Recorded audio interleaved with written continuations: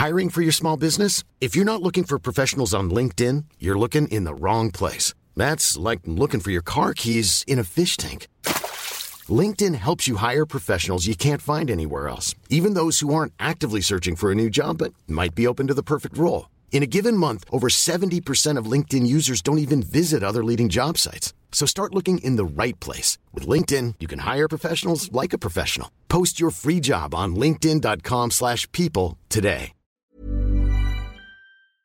You don't think that it's time that somebody cared enough to have a dream? Why are you getting so upset? This is not about you. Yes, it is. You are a human affront to all women, and I am a woman. At some point, you gotta decide for yourself who you want. Can't let nobody make that decision for you. How do you go about getting an exorcism? I beg your pardon?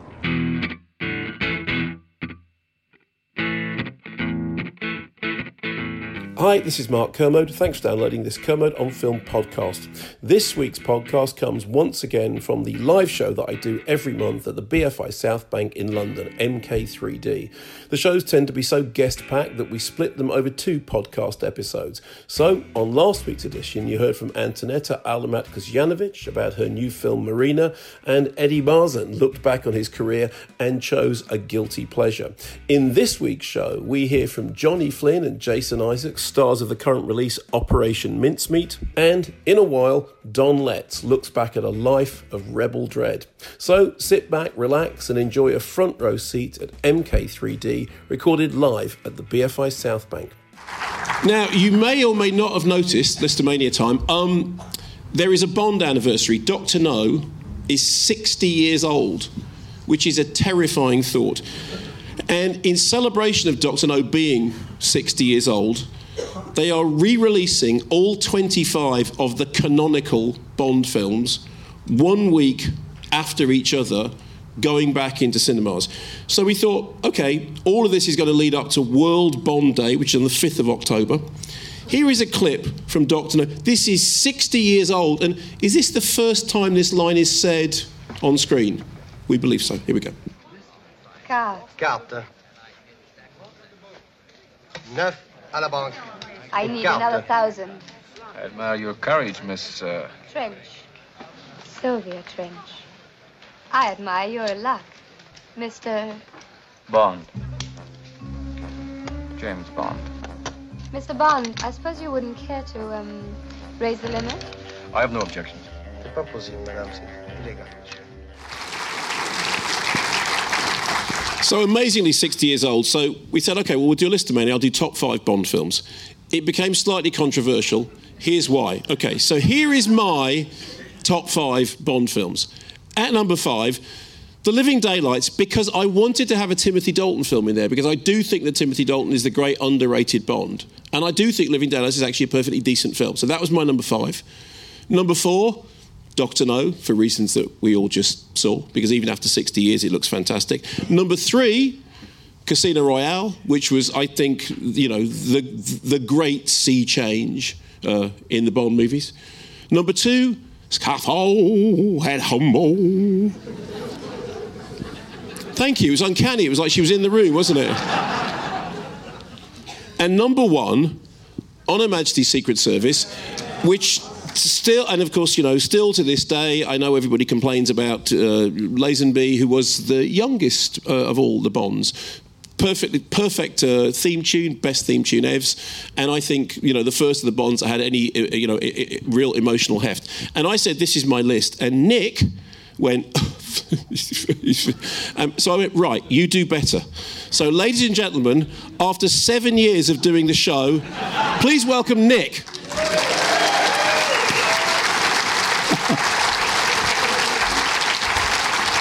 So my number 5 is GoldenEye, because it's the first Bond that I was able to take my kids to, and they loved it. I thought the last Bond was great, so I'm going to put that at number 4. We Meet in the Middle. That's the one that we agree on. Absolutely. This is the Bond movie that my parents took me to see and I love it. It's got a great musical score as well. And for me, unbeatable.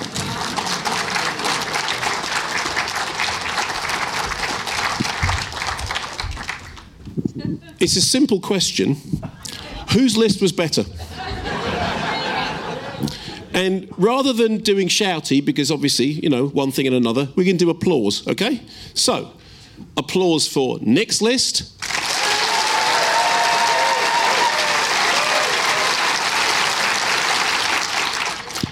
Applause for my list.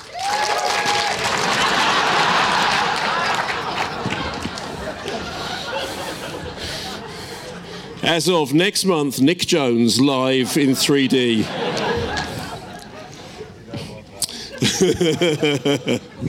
Okay, here is a trailer for a film which is coming to cinemas this coming Friday. In 5 weeks, 100,000 British forces will strike Sicily's southern shore. Unfortunately, the Nazis know of our intentions. So we're going to play a humiliating trick on Hitler. We have to convince Germany that our target is Greece. The plan begins in Spain, where a corpse will wash up on shore bearing classified letters. A corpse carrying fake documents. Given the fascist network there, we could quite literally float the documents right into enemy hands. Prime Minister, that's too big a risk. The fate of the world is at stake. The plan is highly implausible. So when can it be ready? Well, what say we start with the easy part and find ourselves a corpse? The thing is, the Germans will scrutinize every detail of our fallen man. Where are his legs? He must be as real as you or I. He would carry a letter from his wife professing her deep love for him. Very good.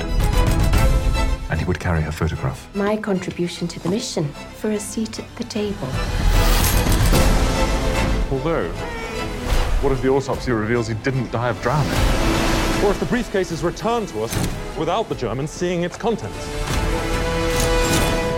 Charles, why on earth do you keep poking holes in our plan? I'm preemptively poking.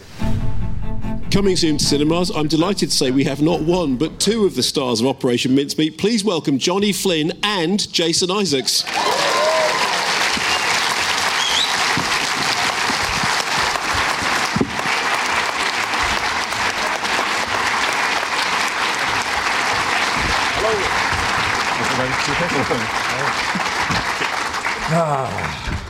Johnny, I'm going to turn that microphone so it's more sort of direction. You're not going to be 60, you're going to be 59. You're the same age as me. Don't speed through. Thanks very much. But you look half my age, which is kind of really annoying. Do you dye your hair? No, they dye my hair on film. I don't dye my hair. I've just come back from Toronto. I'm on American television. No one has grey hair on television.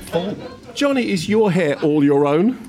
It's all my own, as far as I know, unless my wife's doing something in my sleep. Yeah. How good is his Ian Fleming voice? It's phenomenal. I know. It's unbelievable. I know. Okay, so Operation Mincemeat, so called because the operation was actually called Operation Mincemeat. Because? Well, actually, originally it was going to be called Operation Trojan Horse, which is a pretty shitty idea for a secret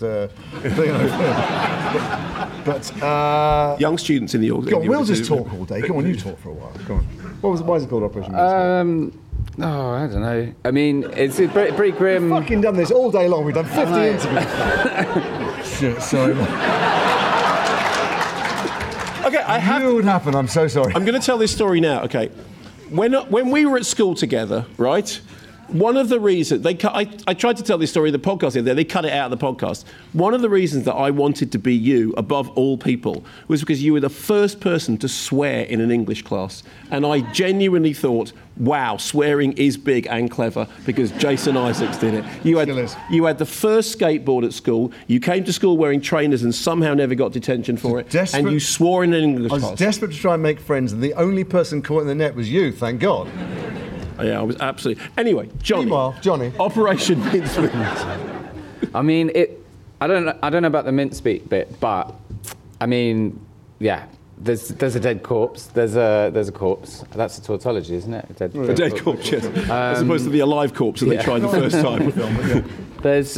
It was part of this thing called the Trout Memo, which was a list of ruses that came up with by Admiral Godfrey that Jason plays with. Well remembered.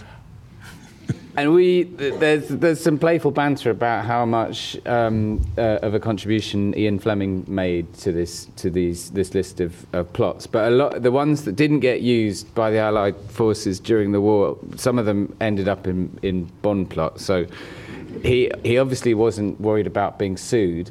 Hence, they were secret. They were only declassified quite recently. The papers. Godfrey must have been tearing his hair out. But just to be slightly, prosaic and do the work thing and set up the story very well, the Allies needed to land in Europe, and the only place they could possibly land was Sicily, because you'd be an idiot to land anywhere else. And they had to fool Germany into thinking they were going to land somewhere else. It was very, very difficult. And Godfrey, who I played, who M was based on, had a huge deception, a thing called Operation Barclay, which involved setting up a fake headquarters in Cairo and missions in Greece and fake intercepts.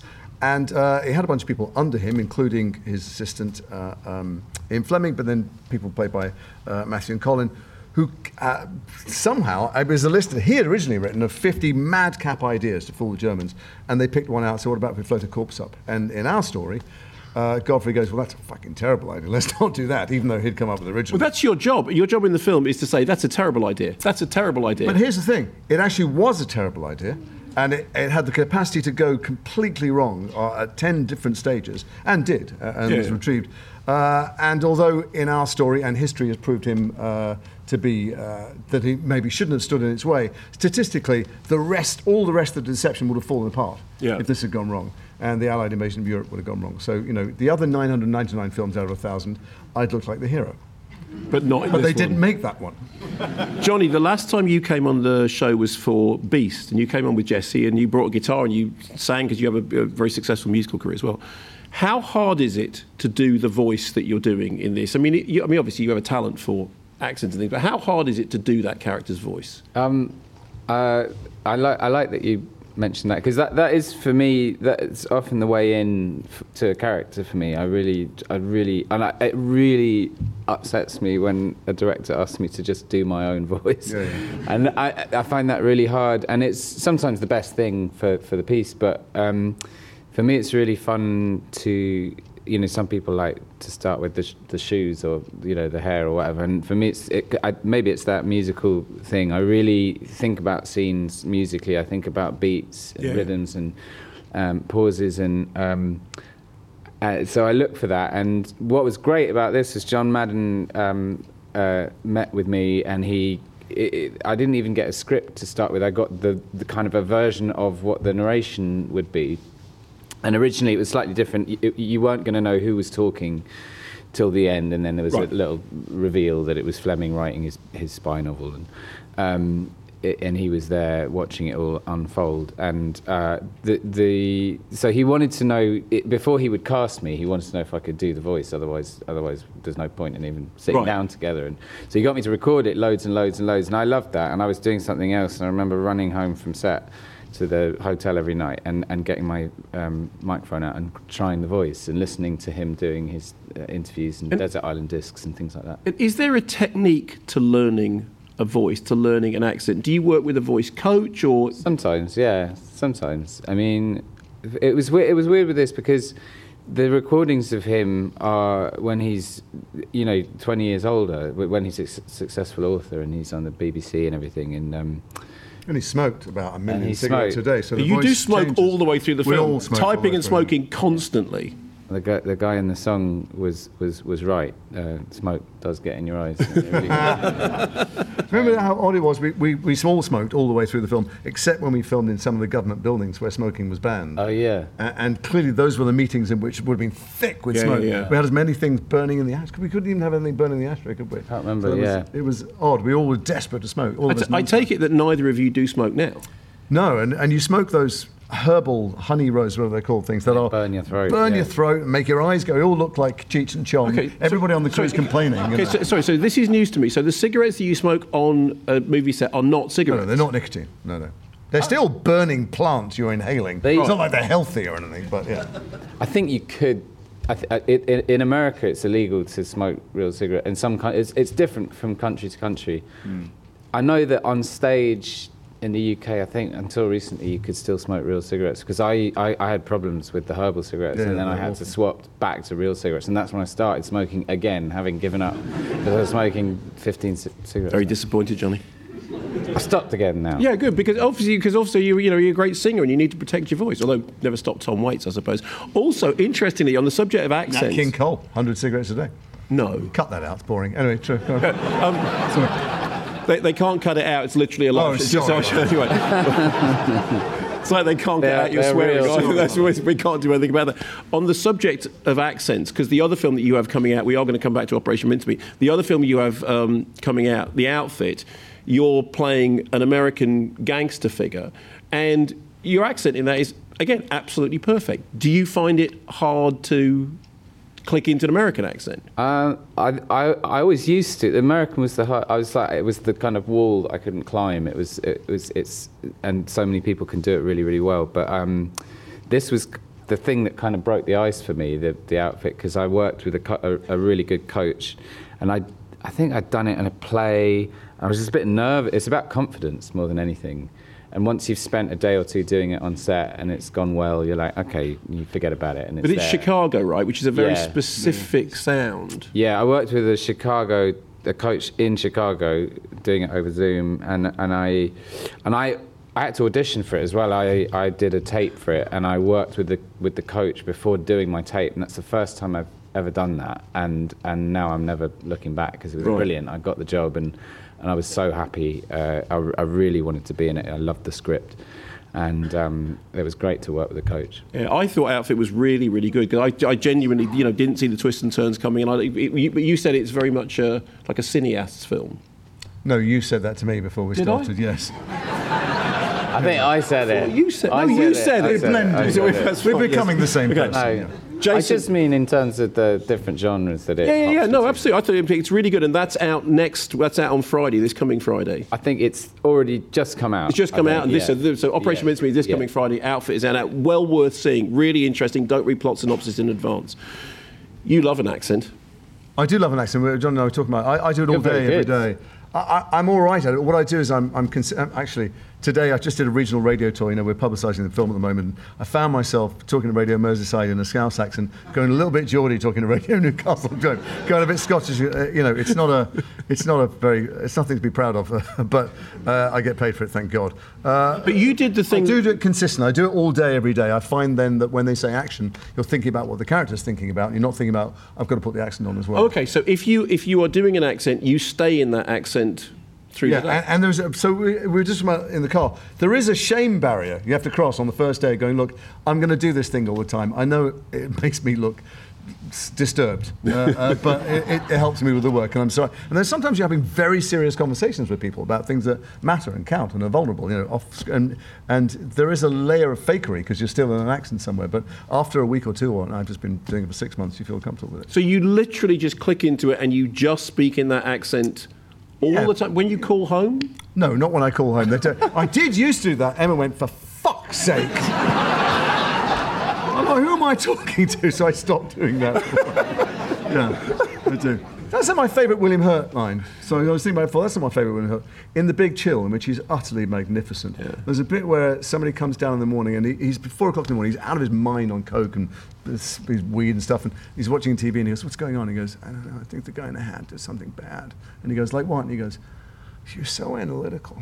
Sometimes you just have to let art flow over you. That's my favourite. The Big Chill, you can watch again. No, I love The Big Chill, but Altered States is just, Altered States is the ultimate William Hurt performance. And like I said, I didn't play it because it had the F word in it. Now that seems like a redundant choice. I'm sorry, I do it, I do it because I get nervous and it always gets a cheap laugh, so fuck it. How have you found audience reactions to Operation Mincemeat have been? Because it's a crowd-pleasing movie, isn't it? It's like it's got all the different elements. It's got, there's romance and there's the thing when they're talking about the thing that's happening, but it's not happening, and there's smoking. Yeah. How have the reactions been? I've no idea. I haven't seen. We'll find out tomorrow night. There's a premiere tomorrow night. I think because I think it's been in some early preview things, but I haven't read anything. I really thought. I love John Madden, and I really loved making the film, and you just don't know how it's all going to come together, because especially like for us, we're not carrying the story. We're not there every day. And I enjoyed the scenes that I did. And you just go, is it going to be cool? I don't know. Like, yeah. I mean, look, it's one of idea. those. James Cameron took a story of a ship that everybody knows sinks, and told a story that kept your interest in intrigue and had romance. And in the same way, everybody knows, thank God, how the war turned out, and they suspect that the body thing is probably going to work out in the end. Spoiler. So it's John's great skill and Ben McIntyre's script, you know, and the actors to take you through and make other things intriguing: the romance, the comedy, the times it goes wrong and gets retrieved, and we haven't seen it with an audience. I mean, I read it and thought it was good enough. I wanted to be in it, and John Madden is a magnificent storyteller. It's a very comfortable set. You feel like this is a guy who knows what he's doing. Yeah. But call me tomorrow night. I'll tell you how it went. Okay, so tomorrow night you get up on stage for the premiere. Premieres are weird. Isn't it a weird thing? You get up on stage before the film starts at a premiere. Yeah. You take a bow. Imagine if people did that in the theatre. It doesn't make any sense. People go, I don't know, he might be good, he might be, I don't know, it might be shit. That's just because if they did it at the end, the actors wouldn't have hung around. They'd be gone. They'd be drunk. Well, they don't stay and watch the films usually. And do you pay any attention to what critics think? Does it matter? Well, I genuinely pay attention to what but you have think. to say that You're because the you're on only stage critic and I you listen know. to, mostly to disagree with you. But I love reading your reviews because you often pick out a film that I thought was great and everyone else disliked, and you say something nice about it. So I respect that. Okay. Look, if a consensus emerges and everybody goes, this is terrible, then you go, maybe it's not quite as good as I hoped it was, because it's an individual thing. You know, you're hired for your taste, your individual taste and discretion, and so it depends if you like a particular critic. If you find your views tally. Does it ever hurt? And I ask you this because, Johnny, I was very, mean about Stardust, which I didn't like at all, but I thought you were very good in it, but does it ever hurt? Nice of you to bring it up, though. No. That's good. I'm bringing it up. Conversation was flowing quite nicely. Bringing it up I didn't read that review. No, that's fine. That's fine. Don't. No, but does it ever sting? Because of course. Does it? No one wants a bad review. Yeah, it's horrible. I mean, not just. There was a time when it was reviewers, and now it's anybody at all with a keyboard. Yeah. An internet connection, and so you can read, as I have done on stupid nights when I don't control myself, a billion comments where people go, "This is marvelous," and one person go, "I thought his hair looked a bit weird," or "That accent's off," and you go, I should just give up tomorrow. It can ruin your week. Yeah. All the time. It's a weird thing. I don't read them as the answer. I try not to read the reviews of things because I think the thing you do it. I do it for the experience of making something, and I want to take that away and keep it and protect it. And I had this experience doing theatre where I was like, it was the first time I was like, I'm not reading the reviews. And I knew I'd been really crap on the opening night, and I bottled it. I sometimes get overwhelmed with nerves, and I've slightly overcome that now. But I had that this night, and it was a big stage, and I avoided all the reviews, and I came down to the kitchen, and Front Row was on, and they were talking about my performance, and they were really laying into it, and I had to run across the kitchen to turn the radio off, and they just said, Johnny Flynn was awful. So try not to. Well, I have to say also, in terms of all critics, always bear this in mind. The two things that always stick in my mind is early on in my career, Nick and I made a documentary about The Exorcist, and there was a review of the documentary in, I think it was the Telegraph, something fairly highbrow, that said, the scariest thing about this documentary is that creepy guy that presents it. And that's lived with me ever since. But the other thing is the fact that when I reviewed The Greatest Showman, I said the biggest problem with this film is it doesn't have a memorable tune in it. And it is now the biggest selling soundtrack album of all time, as far as I can tell. So critics don't know anything. But there's two things. One is I'm completely with Johnny. You know, the older I get, even the more this is true, I do the job for the experience. It's never for the result, because you never know what's going to be find a home or find an audience. You do it because it's a person or a life or a relationship you want to explore. And then the end results are nothing to do with it. It might be like this, 2 years later that it comes out. You might be somewhere else. Was it 2 years ago that you shot it? Yeah, it was just before the pandemic. See, that must be the weirdest thing, is talking about films that you 2 years ago.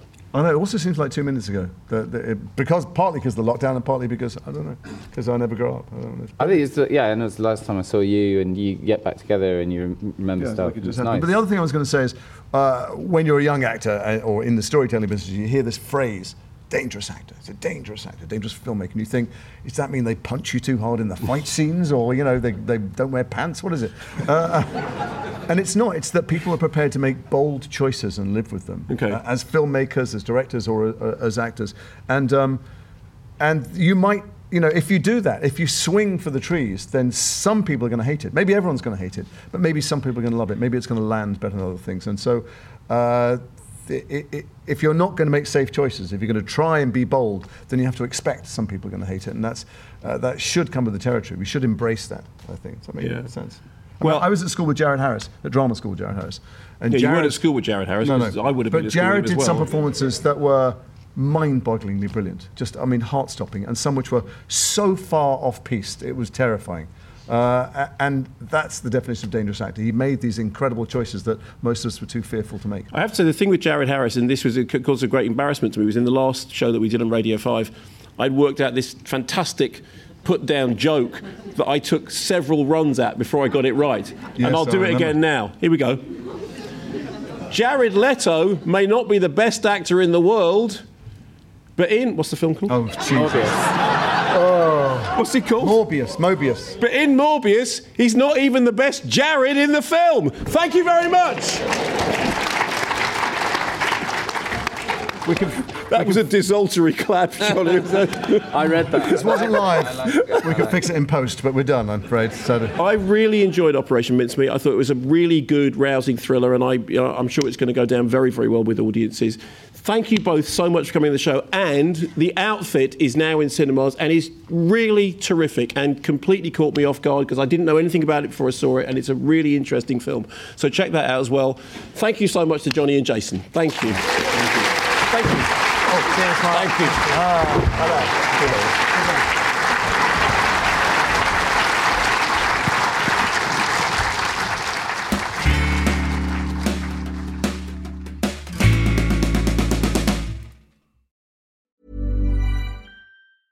Ryan Reynolds here from Mint Mobile. With the price of just about everything going up during inflation, we thought we'd bring our prices down. So to help us, we brought in a reverse auctioneer, which is apparently a thing. Mint Mobile Unlimited Premium Wireless. How to get 30, 30, bit to get 30, bit to get 20, 20, 20, bit to get 20, 20, bit to get 15, 15, 15, 15, just $15 a month? Sold! Give it a try at mintmobile.com/switch. $45 up front for 3 months plus taxes and fees. Promo rate for new customers for limited time. Unlimited more than 40 gigabytes per month. Slows full terms at mintmobile.com.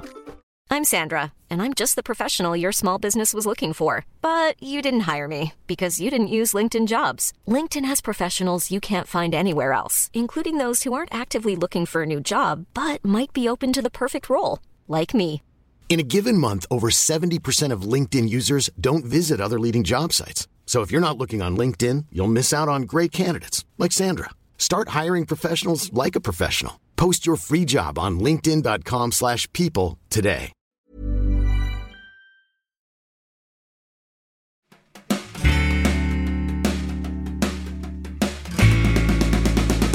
And in a packed show tonight. Okay, here is a clip from a documentary that is currently on release in UK cinemas, telling the life and story of Don Letts. This is a clip from Rebel Dread. Take a look at this. Don was very, take no shit. Nobody. He'll argue whoever it is, police, whatever, and nothing will stop him. He's as good as the next man.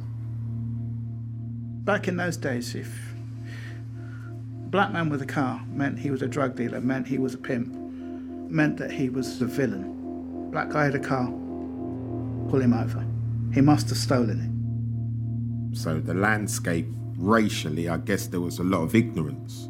And for us, being the generation born and raised here, it wasn't about trying to fit in and be part of it. You know, for none of us, it weren't that. We had a different fight. That was the thing about the racial climate in Britain. It was pretty on fire when it came to, you know, dealing with the authorities like the police and stuff like that. And I guess that would really manifest itself in the first riots in Notting Hill. That day, the riot in Notting Hill Carnival, oh man, I've never been so frightened in my life. Police just was running through the crowd and hitting people. I didn't know what happened. People just started rioting. That riot actually started around the arrest of a pickpocket, or the attempted arrest of a pickpocket. And the cops jumped in somewhat heavy-handedly, but it wasn't really about the pickpocket. What it was really about was the bullshit that we'd had to put up with the whole rest of the year. This tension was bubbling. You know, it was like a pressure cooker that had to go off. Truth is, we were looking for any excuse to let it out, man.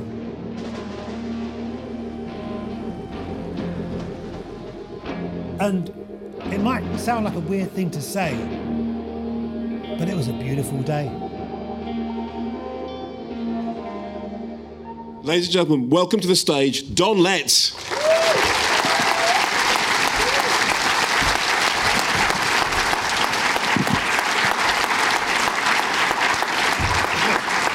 Don. Cheers. Pleasure. Don, welcome to the show. So, Rebel Dread.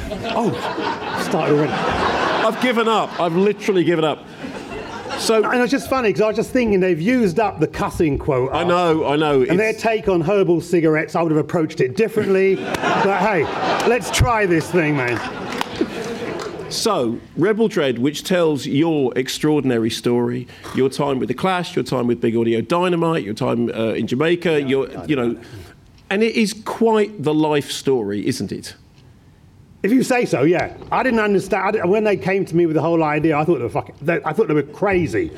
I thought I might make an interesting dinner guest, but a movie, I didn't know because. I have a mantra that, in the 21st century, you've got to justify the space you occupy. Yeah. And I wasn't really sure I was going to fulfill my own brief, But you started out as a filmmaker. You were the person who was documenting the punk movement before anybody else. Yeah, but then they flipped the focus and put it all on me. Because the story for me is about the culture. It's not about me, and I'm a product of that culture. But when the light starts to shine on me, I got very uncomfortable. I was very uncomfortable the whole process. It was like being in a therapist's couch. How did you find yourself amidst the company of people like The Clash for whom you were, so important? Well, they weren't the mega names that we now know them as. We were just young people trying to do our thing, trying to turn each other on through our respective culture, and just chasing the buzz. We weren't. John Lydon wasn't the person he is now. He was just this snotty-nosed kid that liked reggae. And did you have any sense when you were doing that? Did I have any sense? Did you have any sense when you were doing that early filming that what you were doing was archiving something that was going to be history? No. I mean, I picked up a camera inspired by the whole DIY thing, and basically started the films that were turning me up, the bands that were turning me on. And apparently I had good taste because I'm filming The Clash, The Pistols, Susie and the Banshees, X-Ray Specs. And then, interestingly, I read in the NME, Don Letts is making a punk rock film. I thought, that's a good idea. I'll call it a film. And that's why it's called the punk rock film. And then I showed it at the ICA, and then from there went on to doing music videos and documentaries, etc., etc. After the Pistols split up, you... Can I take that mic? Yeah, of course. Is it working? Yeah. Yes, good. I'll just stay here. No, I've been sat down for carry on. So after the Pistols split up, yeah, you went with John Lydon to Jamaica. I'm going to show a clip for that in a minute. How did that come about? As you rightly pointed out, Sex Pistols implode. John's looking for a way to escape the ensuing media madness and gets asked by Richard Branson to accompany him to help him start a reggae label. Right. Me being black and Jamaican, sort of, and John's mate, he asked me to go along with him, and it was the first time I'd ever been in my entire life. And turned out to be the most amazing trip, in my life. It was like Malice in Ganjaland. Up there I was surrounded by all these people that I'd only previously seen on the back of record labels. It was a trip, man. Can we see that clip from the thing? Have a look. If you want, yeah, you can do that. Thanks, Don.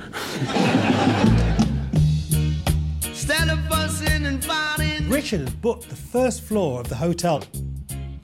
Why not just get together and live in one love and one unity, And the jungle drums went out. Rich white man in the area signing up reggae artists. Over the next 2 weeks, there was an exodus to the hotel of artists trying to get a deal with Richard. All of a sudden, I'm sitting around the hotel pool, and there's Iroy, U-Roy, Big U, The Gladiators, Lee Scratch Perry. Probably the most amazing trip of my life, being surrounded by all my heroes over the space of 2 weeks. all these names that I'd previously seen on record labels, and I thought were like legendary artists, and I come to Jamaica and I see the reality of their existence. You think these guys have been living large because they'd made records, but au contraire, mon ami. I mean, it was tough. I mean, these guys were all hustling and desperate to get a deal and impress John, because John was the taste master. It made me realise that there's no real justice in the music business, man. The real pioneers never get to collect. It's the people that water down their ideas that make the money.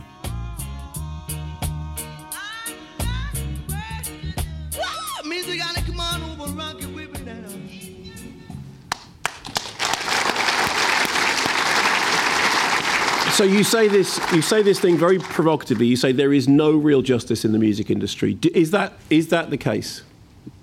What do you think? Well, I don't know, Don, because I'm not in it. No, come on, you've heard enough horror stories and shit. I mean, you know, like I said, exactly what I said in the film. The pioneers, the ones that stick by their guns, they can't often get left by the wayside. And those that follow in their footsteps, water it down, tailor it for the market, they make the money. But a lot of the pioneers aren't really in it for the money. You know, it's a creative endeavour, not a capitalist one. You also said in that clip that John was the taste master, but all the way through the documentary, we see this kind of reinvention of Don Letts. You know, you start out as this kind of scrappy kid, then suddenly... What blood clot?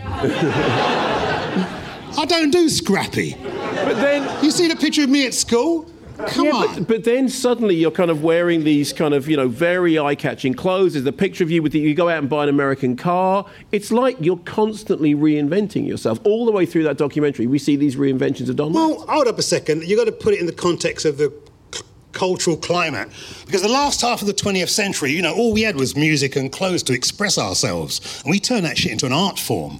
And, from, Teds, punks, skinheads, soul boys, that's all part of making me the man I am today. Yeah. So when you say Teds, punk, skinheads, soul boys, I mean, for me, because I grew up rockabilly and, Ted stuff... Hey, we've all got problems, dude. Rockabilly.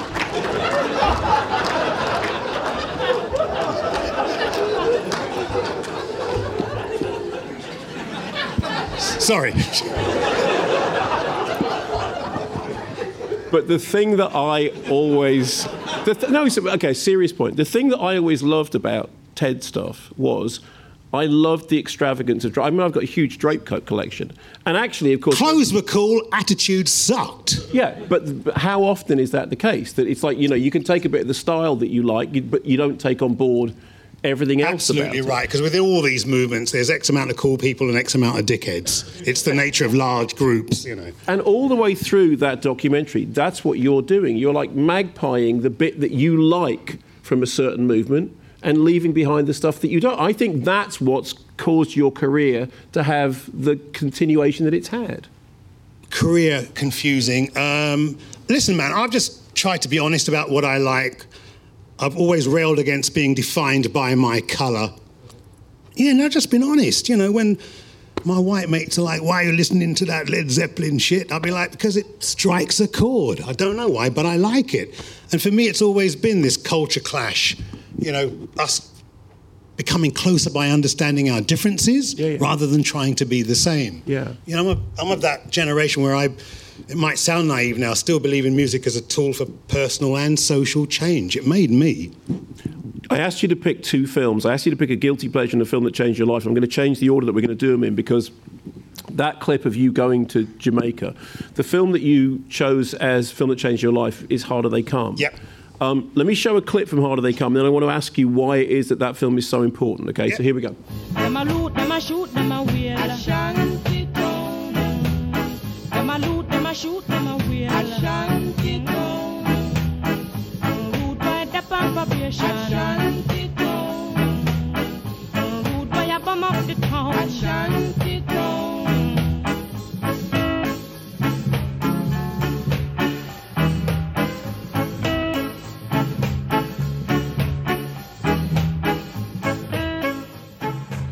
Take one more.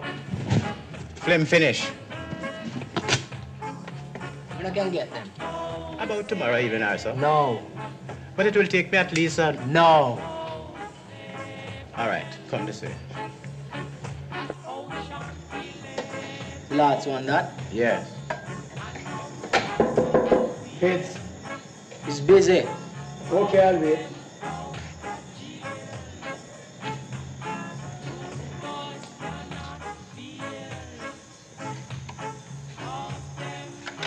By the way, they catch a wild guy yet? I don't hear any news about him, but I don't want them catch him. I like the excitement. The boy's great. All right, you can come in.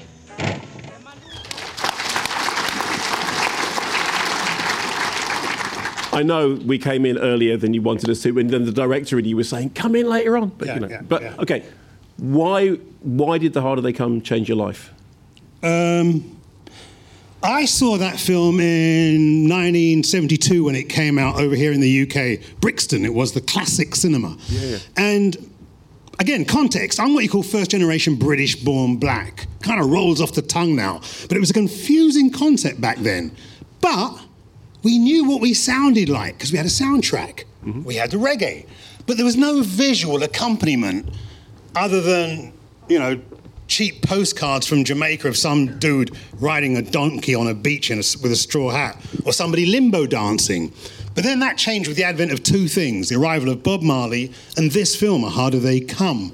And I remember sitting in the audience, being struck by the power of cinema to inform, entertain, and inspire. And remember thinking quite clearly, I'd like to express myself in some kind of visual medium. But in the early 70s, for a young black man, that was kind of a ridiculous idea. It was an old white boys network. Fast forward 5 years, the punk rock thing explodes with the whole DIY thing. My white mates are picking up guitars. I wanted to pick up something too. So I picked up a Super 8 camera and reinvented myself as Don Letts, the filmmaker. So Harder They Come is the thing that told you, this is something that I can do, this is something that I love. It showed me a direction, and it was with the inspiration of the whole punk rock attitude and spirit that I got the thing together. And do you think, because it's interesting, because I watched it again just before we did this, and I've done an intro to it for the BFI, it's amazing how raw it still looks. It still looks completely authentic. Yeah, and it's totally punk rock in its creation. There's a fight scene in there. I was reading up on it in an attempt to be professional like yourself today. And the fight scene is a fight scene that lasts, for a minute and a half, but it was shot over 6 weeks because of all the production problems. And the other thing we've got to give it props for is that it single-handedly helped to break reggae internationally with its soundtrack. Absolutely. But I think the thing that really inspired me was its representation of the Jamaican people themselves. Because I think the reason it went down so well is it was the first time that they saw themselves truly represented on screen and not watered down. I'm going to bring the show to a close in a moment by asking you for your guilty pleasure. But before I do that, I want to ask you a sort of serious question. Because of the role that you've played in things like punk, in the career of The Clash, in Big Audio Dynamite, in defining the way that modern pop videos look, do you ever feel like you're carrying a cultural weight? Does it feel like a burden, or does it feel liberating? Fucking hell. You know what's funny? As I said when we started this conversation, I didn't get what the fuss was about. It's funny when I see all this legendary British counterculture, I don't recognise that person. I don't feel like that person when I'm on the 52 bus. But between my book, which came out last year, There in Black Again, that was a plug, and this film, I've come to recognise that for whatever reason, my work seems to resonate with X amount of people, and that gives it mean. And that's all I need. Well, I don't mind being paid as well, but no, it gives it meaning. And through the book and the film, I've come to, I have to own it. Okay. Yeah. But, as far as I'm concerned, the only discernible talent I've got is good taste. But apparently in the 21st century, that's some serious currency. Very good.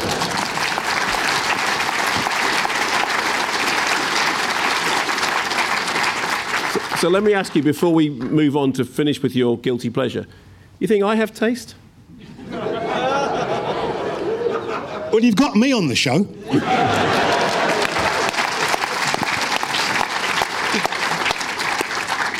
Okay, so we're going to bring this to close with your guilty pleasure, because it's a musical thing. What was the guilty pleasure that you chose? Guardians of the Galaxy. Yes! Come on! What do you love about Guardians of the Galaxy, and why is it a guilty pleasure? Man, I've got to explain myself. That's where it gets pear-shaped. Man, listen, I'm into American art house and European intellectual cinema and all the rest of it. Sometimes I just want to escape. Yeah. And that's, that's half of cinema's job sometimes. And I don't think you could do it better than this. Between the sound effects, the characters, Groot, I love Groot. And I tell you what else, obviously, funny enough, the obvious connection, like A Harder They Come, is the integral use of music throughout the film. Yeah, exactly. It kind of gives it the kind of, cultural resonance, connects Star-Lord to the Earth. And the way they interact, the music enhances the film and vice versa. It's brilliant, man. And, I've got to take umbrage with Mr. Scorsese for writing off these Marvel films. Because when Groot died, I felt that shit. And that's got to be a testament to cinema, to be able to have a tree, a talking god... Well, maybe not to me, actually. Now I come to think of it, I didn't really think about that. Anyway, to be able to create a character that you can invest your time and emotional content to the extent of where you can actually... I was devastated by Groot's death. And it's humorous. I think it's absolutely brilliant. Well, I agree with you. And it takes me back to my childhood as well, that innocence before... Yeah. We all and science fiction and fantasy is something which always connects with that. So, we're going to finish the show with the opening of Guardians of the Galaxy. I'm going to bid you farewell now. At the moment, Rebel Dread is still playing in cinemas. I would encourage people to go and check it out because it is worth seeing on the big screen because there's so much great archive footage in it. And please join me in thanking the great Don Letts. Thank you.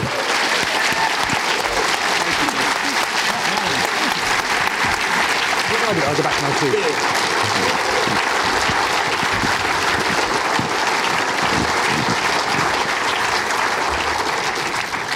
It's been a roller coaster of a show, hasn't it? Okay, let's finish with the opening from Guardians of the Galaxy.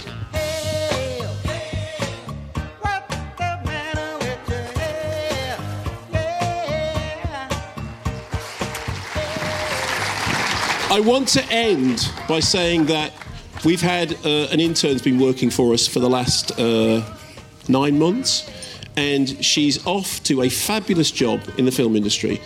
Please, very quickly, welcome to the stage, Shan. Where are you? Where are you?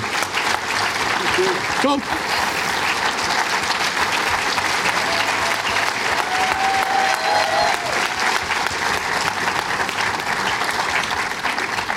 We couldn't have done it without you.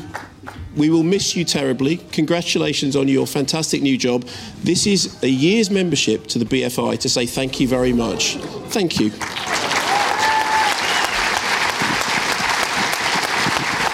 Thanks to all our guests. Thanks to Antonetta, whose film is currently in cinemas. Thanks to Eddie. You can see the series on TV very soon, and the horror movies on Netflix. Thanks to Johnny and Jason. It's in cinemas on Friday. And thanks to the force of nature that is Don Letts. Right, everybody out. Thank you. Good night. Well, there we are. I hope you enjoyed that edition of MK3D recorded live at the BFI South Bank. If you like the sound of the show and you want to come along in person, then you can get tickets from the BFI website. Next week is the last ever Kermode on Film podcast, in which I'll be talking to Jack Howard. Thanks for listening. Stay safe. Keep watching the skies.